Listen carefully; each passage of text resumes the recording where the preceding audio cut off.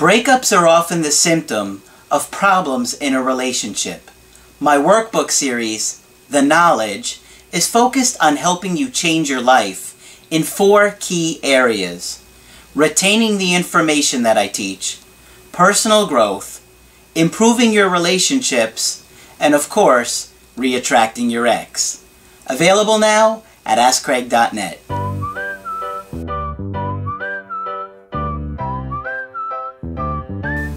Hi there, I'm Coach Craig Kenneth. I'm Coach Margaret. And today we're going to be talking about the importance of attachment. And this is critical for understanding love, right? Absolutely. Because love and attachment go hand in hand. Yes. And I don't know where the difference begins and the difference ends. I was going to say, I don't know that there's a difference. Yeah. It's all the same thing. But in order to understand your breakup, you have to understand attachment. And you have to understand that we all have an ability to attach. And some of us can attach a lot better and easier than others. And so we're going to be looking at that today, and we're going to be talking about John Bowlby, who was really the first guy to figure this out back in, what, the 50s? Yeah. Maybe even the late 40s. You were only like 400 I was back only then. 400 back then, and we still had chisels and stones and stuff like that. But I know we're always talking about Dr. Bowlby, but I think the historical perspective is interesting, and I just want to share it with you. Because he had a very different Very approach different take. than Freud did. Yes. And we're going to talk about that? Yes. Good. According to Dr. Freud, and never will I knock Dr. Freud, many people do. Well, but you do knock Freud a little bit. A little bit. Well, there was one major thing that you didn't like that he did, right? Yes, there was. Mm-hmm. And I can talk about that someday if you like, but not today. But Freud said that, and he was the master, he invented therapy. Mm-hmm. So whatever his faults were, we wouldn't be anywhere near where we are today had it not been for him. He invented talking therapy. Yeah, because before that it was just like going to churches or hypnosis was big with psychoanalysts, Mm-hmm. or they would have you in psychotherapy for years, which worked, but it took a very long time. Mm-hmm. But Dr. Freud, up until John Bowlby came on the scene, had basically said that most human behavior is due to our needs for sex or aggression. He said we have 2 basic drives, sex and aggression. John Bowlby came around and said, that's not true. Our major issue is attachment. And when he started to say that, they gave him a terrible time because he was bucking the establishment. And one of the things that he did, They said, "Buck you"? Yeah, they all said that to each other. Anybody who has made huge contributions to this field has been given a terrible time. Freud was too in the beginning. But anyway, Bowlby said, it's not sex and aggression, it's attachment. And he made a movie while he was becoming a psychoanalyst it's famous, it's called Laura Goes to the Hospital. And this was about a child who is sent into the hospital to have some kind of operation. And he details how horrible it was for her, because at that point, people didn't believe that it was important for children in the hospital to see their parents, believe it or not. And somehow there was the belief that if you let them see the parents, then they'd protest being in the hospital, and it would be difficult for the hospital staff, and it wouldn't help anybody. But he detailed the feelings of abandonment and horror and terror that Laura went through, going through all of this and having no support from her parents. Yeah, horrible. Horrible. And the establishment was so appalled, people wrote articles saying it was a fraud. But it wasn't a fraud at all. She went through a period of protest. How could you take me away from my parents? I'm angry about that. Where are they? What did you do with them? And eventually ended up just desolately depressed and unable to focus on anything. Sure. Desolation, yeah. I believe he called it. I mean, that's the worst thing. If you're in the hospital, you want your parents there. Yeah. And you're terrified. You want all the attachment stuff you can get, all the emotional goodies you can get. How did she know they were going to come back for her? And the other one is they didn't even explain this to her. And I can't tell you how many people I came across when I was first in practice whose tonsils were taken out on the dining room table at their house, and they weren't even told it was going to happen. Okay? What? Yeah, honestly. You wouldn't believe some of the things we didn't understand before Dr. Bowlby. They didn't tell you they were They going to didn't take tell out... you it was going to happen. They tell you, you know, something was going. The doctor was coming, and he was going to look at your throat, crazy. and then you could eat all the ice cream you wanted. In the meantime, he knocks you out with ether that made you sick, and Wow. horrible, horrible stuff was done because we didn't understand attachment. And then they said, you know, this kid is going to grow up to be a manipulative this and that, and of course none of it was true. But Bowlby persisted, God bless him. I want to tell you just a little bit about Dr. Bowlby's life, which will clear it all right up for you. How did he do this? For one thing, there was a lot of observation done with children separated from their parents during World War I and World War II. There were orphanages, right? Orphanages, people separated from their parents, and there was a very simple message to all of that. No matter what horror they went through, if the kids who were with their parents did better than the kids who were not. And that was abundantly clear after what happened. But Bowlby eventually made enough noise that they closed most of the orphanages in Europe. He persisted long enough to let it be known that where people got no individualized attention, and in some ways I suppose we could say that he's the father of foster care, which has its own problems, but it's certainly better than an institution. But people deprived of touch and emotional support didn't do well at all. Yeah. They also discovered what they used to call hospitalism. And that's that little babies, little tiny children who were separated from their parents were often dying before the age of 3. Oh my gosh. And there was another psychiatrist at the time who had a heart and some common sense and said, they're starving to death for attachment. Wow. Okay? All right. So You see how important attachment is? Life and death. And this is why we are always telling you guys the first few years of your life is directly correlated to your ability to attach.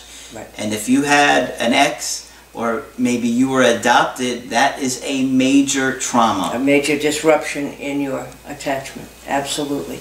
Not that it can't be dealt with, but it has to be dealt with if you're going to have a reasonable life. But anyway, one of the doctors called it emotional starvation. But John Bowlby was born into a wealthy family in England. And if you've ever seen the movie Mary Poppins, I have a picture of that family being what he was born into. I don't know if you remember, but the father is a wealthy banker, and the mother is around working on women's rights, and nobody's paying any attention to the kids. So he was the 4th of 6 children, and was reared in typical upper-class fashion in London. He and his siblings saw their parents sparingly. Scrubbed and dressed, they joined their mother for 1 hour each afternoon for tea.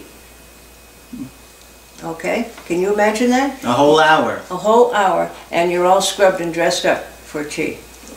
And you probably don't even like tea. Probably the cookies were okay. Yeah. Yeah. But you're not going to feel any kind of closeness or warmth, that's No. for sure. No. Or at least not enough, just a sort of a tease. This explains my grandpa. Yeah, yeah, absolutely, absolutely. They saw their father, who was a surgeon, once a week on Sunday. Wow. And there's a song in Mary Poppins where the guy who's the wealthy banker is going home at night, where he arrives at 6 o'clock on the dot every night, and says that his kids are scrubbed and tubbed and adequately fed. So he pats them on the head and sends them off to bed. Okay? The rest of their time was spent with, I think these are all different, nursemaids, nannies, and governesses. Bowlby was especially fond of one nursemaid. Her name was Minnie, and she had been his main caretaker. His mother dismissed her when he was 4. There you have the whole story of Dr. Bowlby, I think. Wow. She was the only real attachment he had. A trauma that he later described as being as painful as losing his mother. Wow. She was apparently, in attachment terms, his mother. At the age of 7, he was then sent to a boarding school, an event so traumatic that years later he told his wife, Ursula, that he wouldn't send a dog to an English boarding school at any age. Wow. All right? So he had no parental support, no communication, no nothing. And probably Minnie made him the person he is, however she did it. Yeah. And thank you, Minnie, whoever you are. Yeah. Okay? And it's interesting because what did he grow up to do? Give people the very thing that he was hoping to get. Yeah. Right. And, you know, his passion, perhaps his anger, but his passion changed the therapeutic world and our view of relationships. There were other things going on at the time. There was another man who did an experiment with monkeys, because we're very close cousins, as we all know. And they took a bunch of rhesus monkeys, I think it was, and they gave them a real rhesus monkey mommy. They gave another group a stuffed monkey mommy, and another group a wooden monkey mommy. And I think you can guess exactly what happened. The healthiest group had a real mommy. The second healthiest group had the stuffed mommy, because at least you could hug her. And the poor monkeys with the stick mommy were a disaster. Yeah. So other people were doing some work on this at the same time, but Bowlby was the one who had the huge impact, probably partly because he wrote well. Yeah. And must have been charming, I'm sure. Yeah. So you have to understand attachment, because, you know, you're going through an attachment trauma in a breakup. Absolutely. And when you're looking at your partner and looking at yourself, you want to look at how can they attach? How can you attach? And that's when you wind up finding like the patterns, which are the attachment styles. You know, secure or insecure, and then you have the anxious, avoidant, or disorganized. And it's all really a different, on the continuum of the trauma scale, really, right? Yes, absolutely. Absolutely. And anxious attachment, I think, is quite common. They say that somewhat more than half of us are securely attached. That's nice to hear. I'm not sure I believe it. I don't believe it. I think a lot of people are ambivalently, well, anxiously attached. And avoidant is the hardest to understand, but that means that we desperately want relationships because that's how we're made and that's how we're wired. But somehow when we get it, it's too close for comfort and we sabotage it. Okay? They can't trust it. No. Because it's been safe for them. Yeah. So I hope it's interesting to you. I always want to know who thought up the theory and why. So here you have it. It's all about Minnie.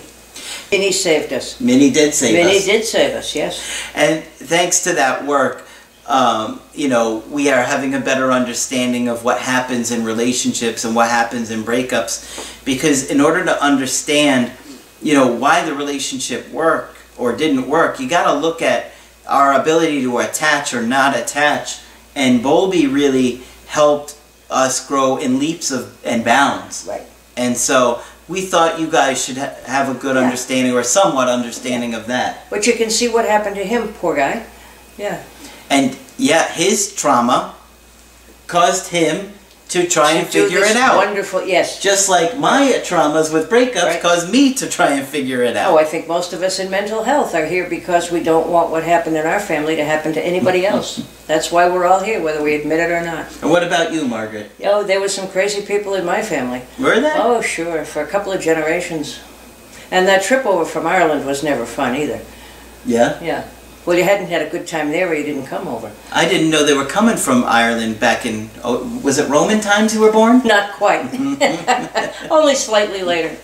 Medieval. Oh, okay. So hopefully you found this video insightful and helpful into just getting you a more broad perspective of where we're coming from and how we look at these things. And how important attachment is. It really is. It's everything. Because how are you going to understand a breakup if you don't understand attachment? Right? It's the essence of it. And when you can look at that, you can start to explore pieces of the puzzle and why it did or didn't work. What caused it to fall apart, right? All right, so hopefully you guys enjoyed this little video on Bowlby. I hope so. If you liked the video and appreciate Margaret doing the hard work, put a like on the video. Of course, if you want to get our help personally, just go to my website, askcraig.net. Sign up for the coaching option that works best for you. I do email coaching and I do Skype coaching. If you want to get help from Margaret, click on Margaret on the top of my website and you can do a Skype with her. Absolutely. 4,400 years of experience. That's right. Yes, and I can chisel it or I can write it. But that's it for this video. I'm Coach Craig Kenneth. I'm Coach Margaret. And we will talk with you soon. I'm Craig Kenneth, a relationship coach and a psychotherapist. Every relationship is different, and every breakup is different. Work with me, and you'll get professional help on your situation. Just click on the link in the description below, or go to my website, askcraig.net.